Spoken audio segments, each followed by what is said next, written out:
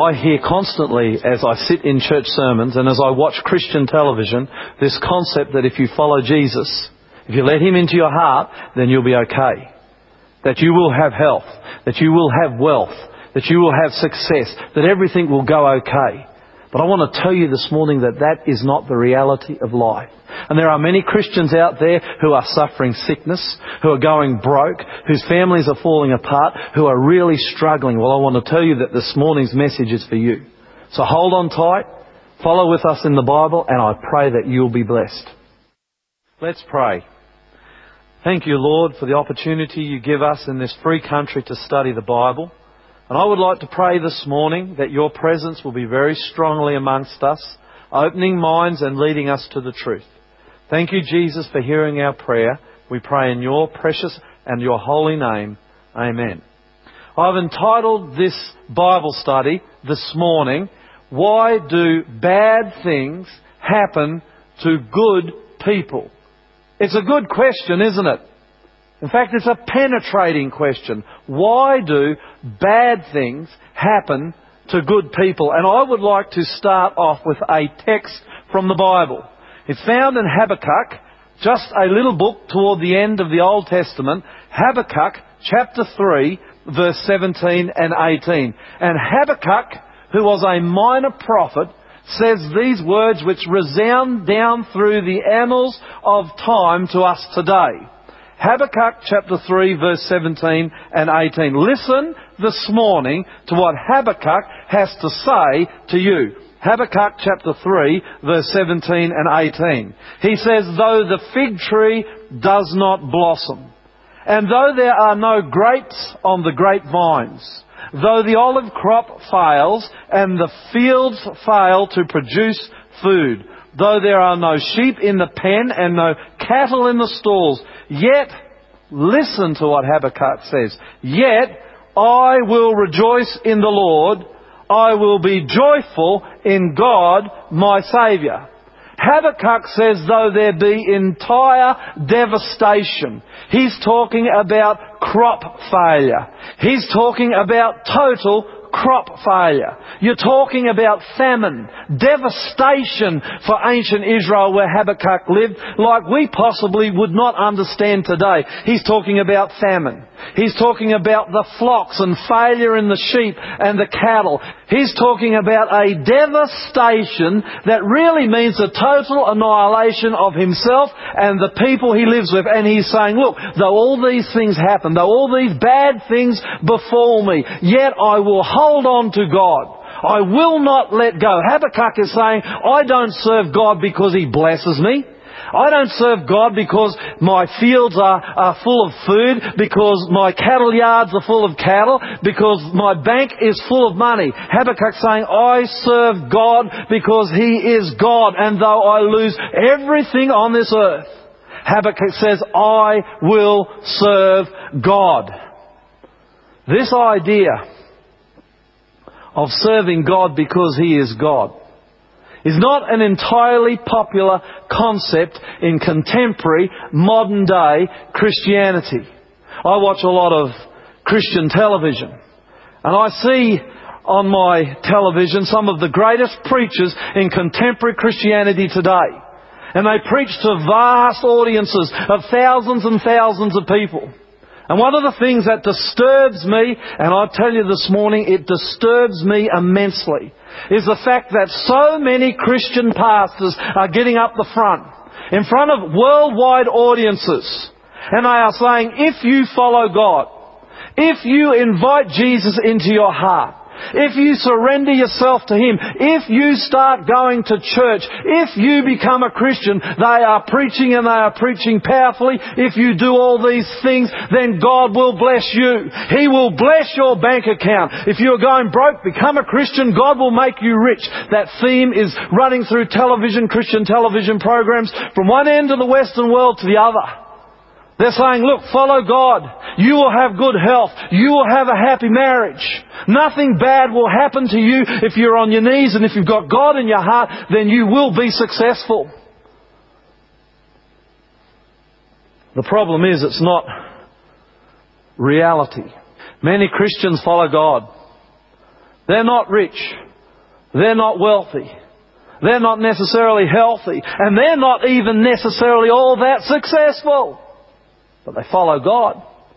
So this theology of success, if you follow Jesus Christ, has some very, very big problems with it.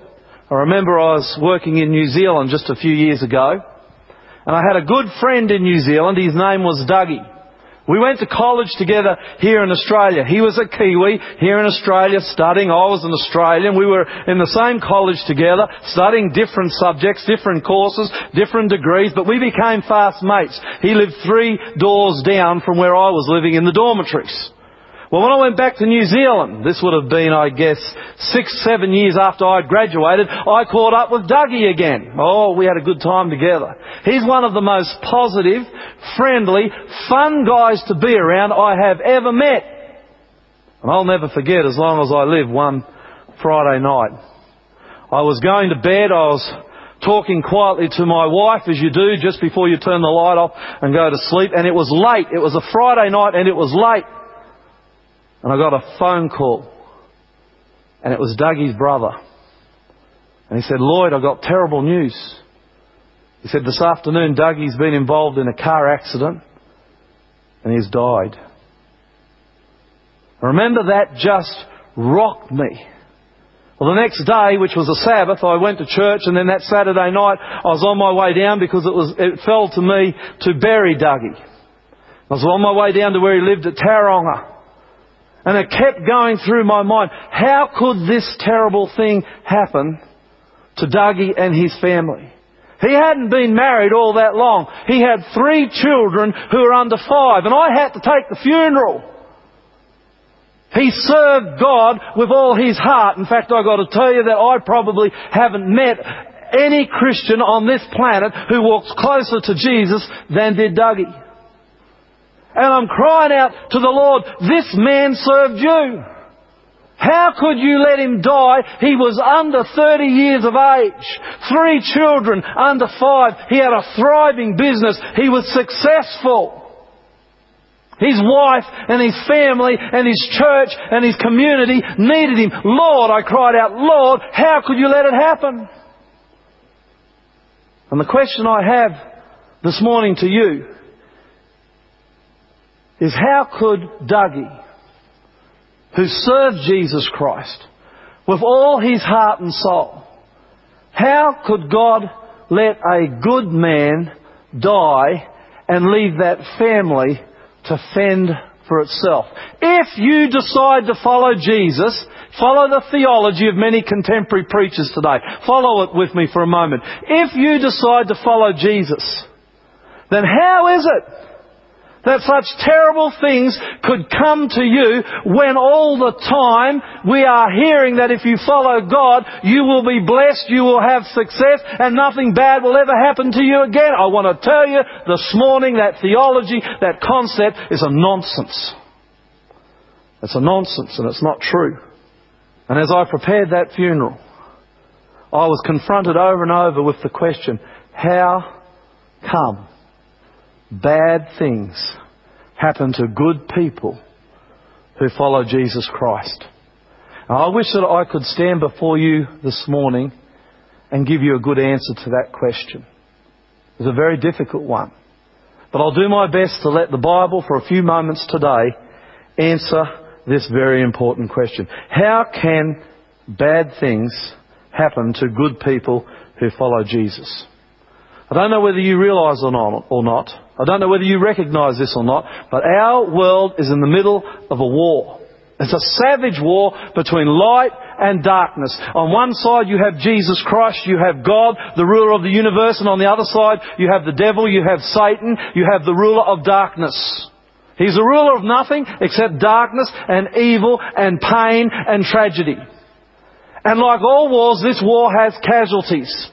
And sometimes we, even us who follow Jesus Christ, who follow God, who call ourselves Christians, can be casualties in this war between light and darkness, between good and evil, between Jesus and God. And I want to present to you this morning, and I want you to think about it. I want to challenge you with the fact that perhaps Dougie, who served Jesus Christ, who had Him in his heart, who was walking with Him, perhaps he got caught up in the war as you and I are, and perhaps, as painful as it is to even contemplate it, he was a casualty of this war between light and darkness. Now, hold that thought for a moment, because I want to unpack it just a little more with you. Turn with me in your Bibles, if you have them, to Ezekiel, another Old Testament prophet. I want to tell you a little bit about this war this morning. Ezekiel chapter 28, verse 13 through to 17. This is what God has to say about this war between good and evil, between Jesus and Satan. Ezekiel chapter 28, verses 13, well really verses 12 and a half through to 17. This is what God has to say about Lucifer, about Satan, about the arch villain on the side of darkness. He says, and he's talking about Satan, perhaps not too long after God had created him. He's in heaven. This is what God has to say about him. You, O Lucifer, were the model of perfection. You were full of wisdom and you were perfect in your beauty. Oh, he was a magnificent angel of God. He says, you were in the garden, the garden of heaven. Every precious stone adorned you. And then it lists them: ruby, topaz, emerald, chrysolite, onyx, jasper, sapphire, turquoise and beryl. He must have been something to look at.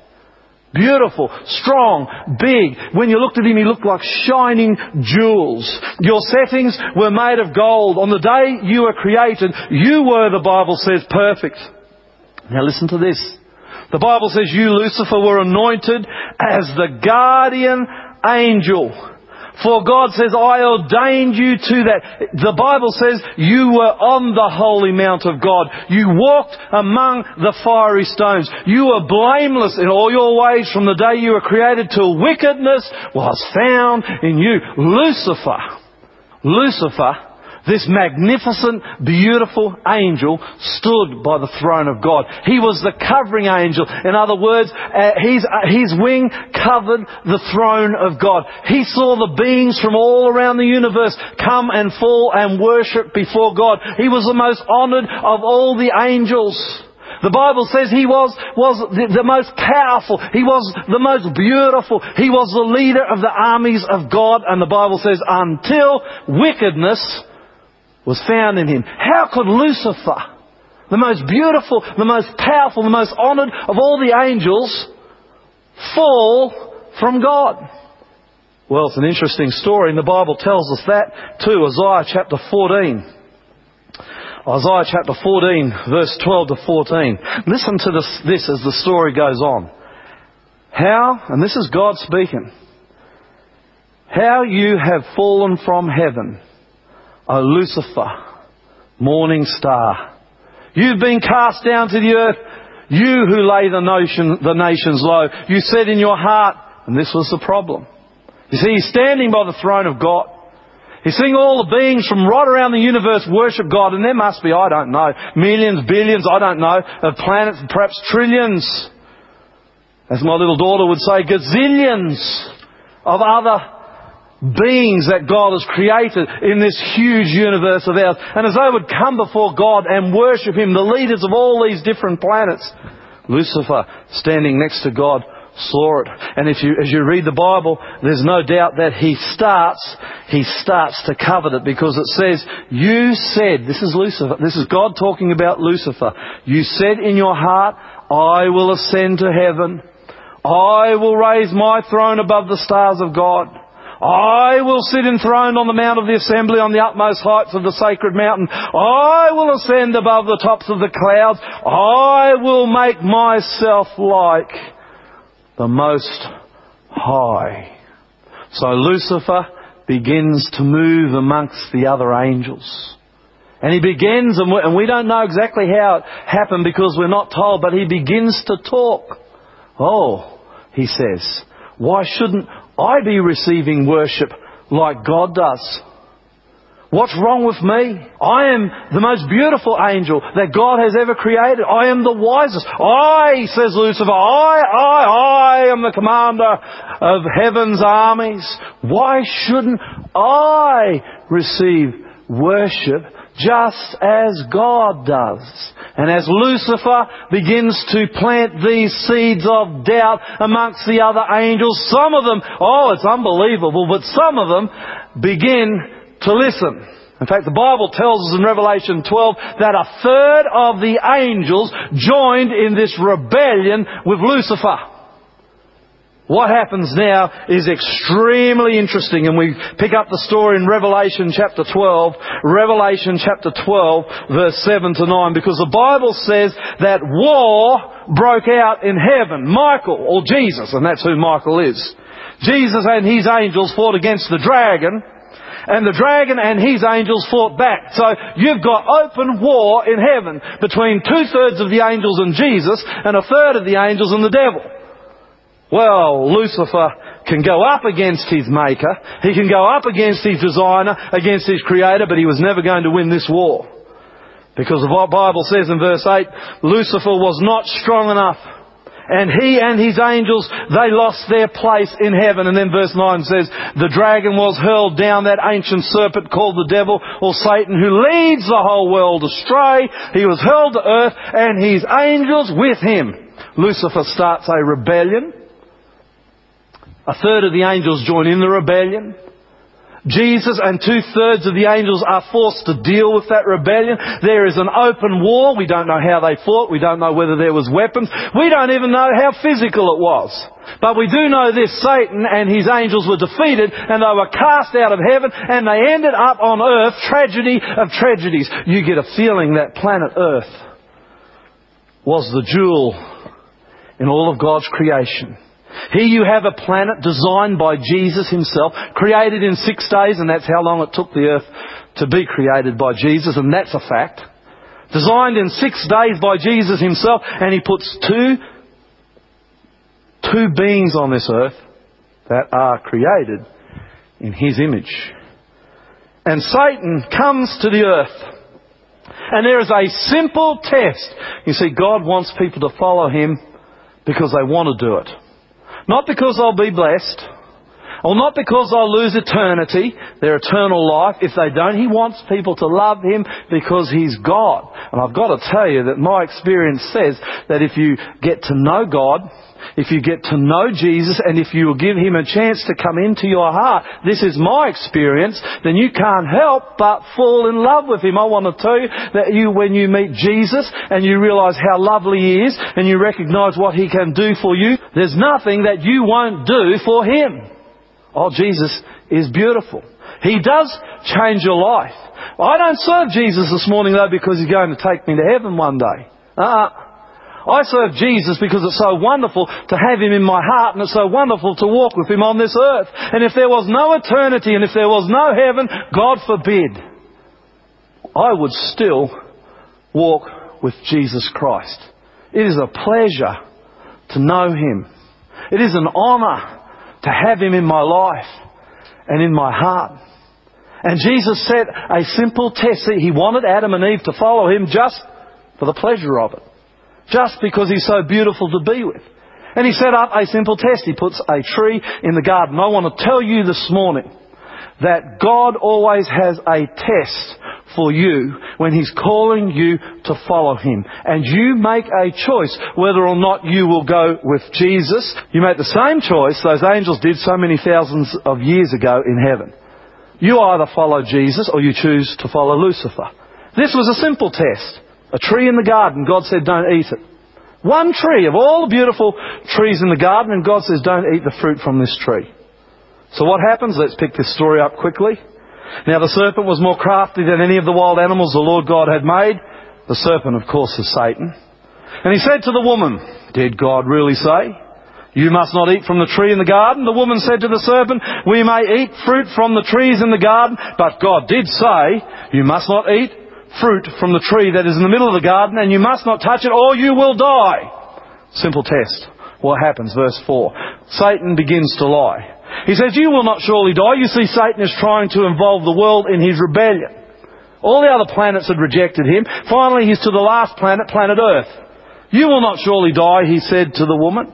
For God knows that when you eat of it, Your eyes will be opened and you'll be like God, knowing good and evil. When the woman saw that the fruit of the tree was good for food and pleasing to the eye, ways of Satan are always pleasing to the eye, and desirable for gaining wisdom, she took and ate, and then she gave some to her husband, who ate it with her. Then their eyes were both opened, and they realized they were naked, so they sewed fig leaves together and made coverings for themselves. The world fell.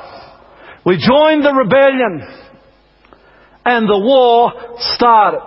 And since that day, and it is a fact, the story is true, since that day that Eve ate of that fruit and shared it with her husband Adam, we have been going through tragedy, we have been going through trauma, we have been going through heartache and sadness. And that's how bad things happen to good people. We're in the middle of a war. Who says that because you follow Jesus, good things have got to happen to you? You're in a war.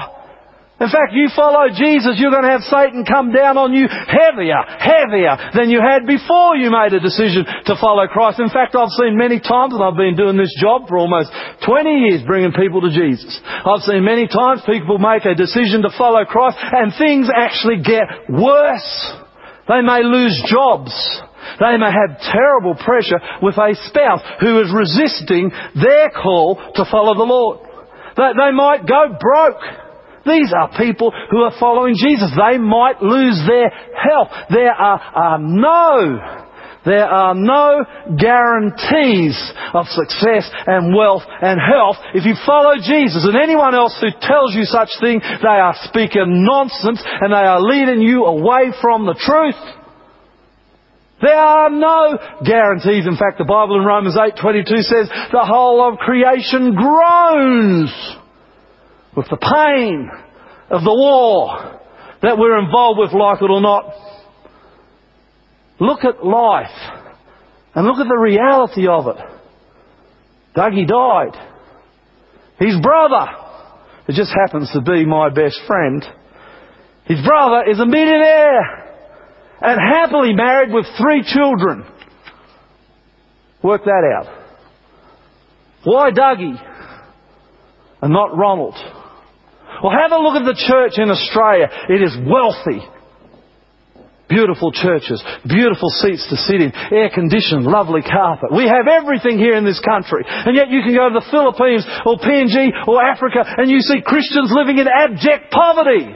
Are you telling me that here in Australia we're better Christians than they are, so God blesses us and yet He doesn't bless them? It doesn't make sense. And it doesn't make sense because this idea, this theology of success, if you follow the Lord, is false. That's not true. I could go on and on this morning. I am healthy. My best friend died one of my best friends died when she was only 19 years old. She died in a road accident. But did you know before she died she had cancer? A few days before she died she rang me up. She said, Lloyd, I've got a party this coming Saturday night. You've got to come. I was a young man. She was a young woman. We're great mates. You've got to come. I want to celebrate the fact that the doctors have just cleared me. Praise God, she said. I've been praying about it. A miracle has happened. I've been cleared of cancer. Thursday I got a phone call from her family. 3 days. 3 days before the party, telling me she had died in a car accident. And here I am, 43 years of old, healthy, 2 kids, happy marriage, good church that I worship and serve in, a great life. Work it out. You're telling me that I'm more spiritual than she was? It doesn't make sense. In fact, to me it seems so indiscriminate that some people suffer and others don't. In fact, it almost seems unfair. Unfair, Lord. Except we are in a war. Don't forget it. We are in a war. And if you follow Jesus, there are no guarantees of health. There are no guarantees of wealth. There are no guarantees of success. There are no guarantees of anything except Hebrews chapter 13, verse 16. I want to leave you with the only guarantee I can give you. Never, says Jesus, never will I leave you Never says Jesus, will I forsake you. That's the only guarantee you get from God in the Bible. You're in a war. You may get sick. Jesus will not leave you. You may die. Jesus will not leave you. Oh, it means something to be on your deathbed and know that Jesus is in your heart, by your side, carrying you through that great challenge in life. You can go bankrupt. Jesus says, I will not leave you. You can get divorced, and what a tragedy it is if your husband or your wife leaves you and you want them to stay. The Bible says they may not, but Jesus will. You can lose your job. Your whole life can fall apart. Jesus says, I will not. He says, I promise I will not leave you. I will not forsake you. Isaiah 49 verse 13, Jesus says, I will come and I will comfort you. Isaiah 51 verse 12, He says, I am there for you even though you may be afflicted. Jesus said, no matter what happens to you in life, He said, I know you are in a war. I know you are in the middle of a tragedy. He said, I know you will suffer. He says, I can't guarantee you a good life on this earth. But He says, while you go through this life on this earth, I will walk by your side. I will put my arms around you. I will carry you when I have to. You can guarantee one thing, says Jesus. You let me into your heart. He says, I will never leave you. He says, I will never forsake you. And that's why Habakkuk could say in Habakkuk chapter 3 verse 17 and 18, though the crops fail, though all my herds of sheep and cattle die, he could say, even though I starve and face death itself, I will serve you. Why did Habakkuk serve God? Because he knew that no matter what happened to him, Jesus would never leave him or forsake him. So I can't promise you, as a preacher of the gospel, as a pastor of the word, I cannot promise you this morning riches. Oh, I can't promise you health or even success in business. I can't even promise you a happy marriage. I wish all these things upon you. I hope they happen to you. It makes life a lot easier on this planet. But I can't promise it to you, and many of you out there are not experiencing it right now. But the one thing I can promise you is Jesus Christ. Bad things are going to happen to you whether you follow Jesus or not. You let Jesus into your life, you let Jesus into your heart, then as those bad things happen, you've got a big God walking by your side, carrying you through. That is my experience. And I pray it'll be your experience too. God bless. As we have seen in today's Bible study, in today's teaching, Satan is the reason for all the heartache, the sickness, the tragedy and the pain in this world. He's the reason for the pain and the heartache and the tragedy you may be suffering. But Jesus is the answer. Oh, as I sat in that funeral of my good mate Dougie, and I looked down at his wife and his 3 little children, I see the tears running down their face. They're going through an unspeakable horror. I also saw on that sad day Jesus come into the church and put His arms around them and comfort them like nobody else could. And that's what I'm trying to share with you this morning. Jesus will be with you through the pain of this life. Listen, you probably won't have wealth. You may not have great success. You may not have all that happy a life. But if you have Jesus by your side, then no matter what Satan and the world throw at you, you will be okay, because Jesus has the ability to take you, to carry you through. Oh, I can wish you this morning health. I can wish you wealth, and I do wish you wealth. I do wish you success. I hope you experience all these things. I can't guarantee it. But if I could wish you anything this morning, I want to wish you Jesus Christ. He is the answer to what you've got to face in this world that you live in. God bless you.